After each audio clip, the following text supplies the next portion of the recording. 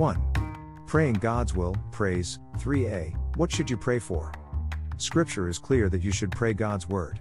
At the same time, you must never forget that God is sovereign and that He is not obligated to a name it and claim it theology.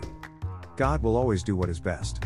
But at the same time, you will do well to understand that when you pray God's word, you are actually praying both the mind and the perfect will of God for yourself. B. If you follow a systematic plan of praying God's will, you will see dynamic growth take place in your life. You will become the man God intended you to be. 2. Praise. A. Heavenly Father, we were created to praise you. Through the praying of your word, I petition you to put into my heart a consistent desire to praise you at all times. These words of yours are my prayers in Jesus' name. Amen. 3. God's Word. A. Psalm 71:14 New King James Version, NKJV.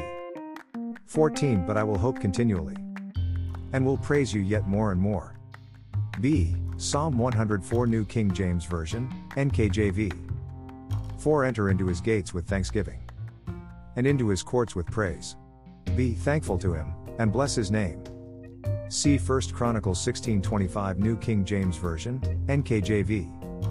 25 For the Lord is great and greatly to be praised. He is also to be feared above all gods. D. Exodus 15:2 New King James Version, NKJV. To the Lord is my strength and song, and he has become my salvation. He is my God, and I will praise him.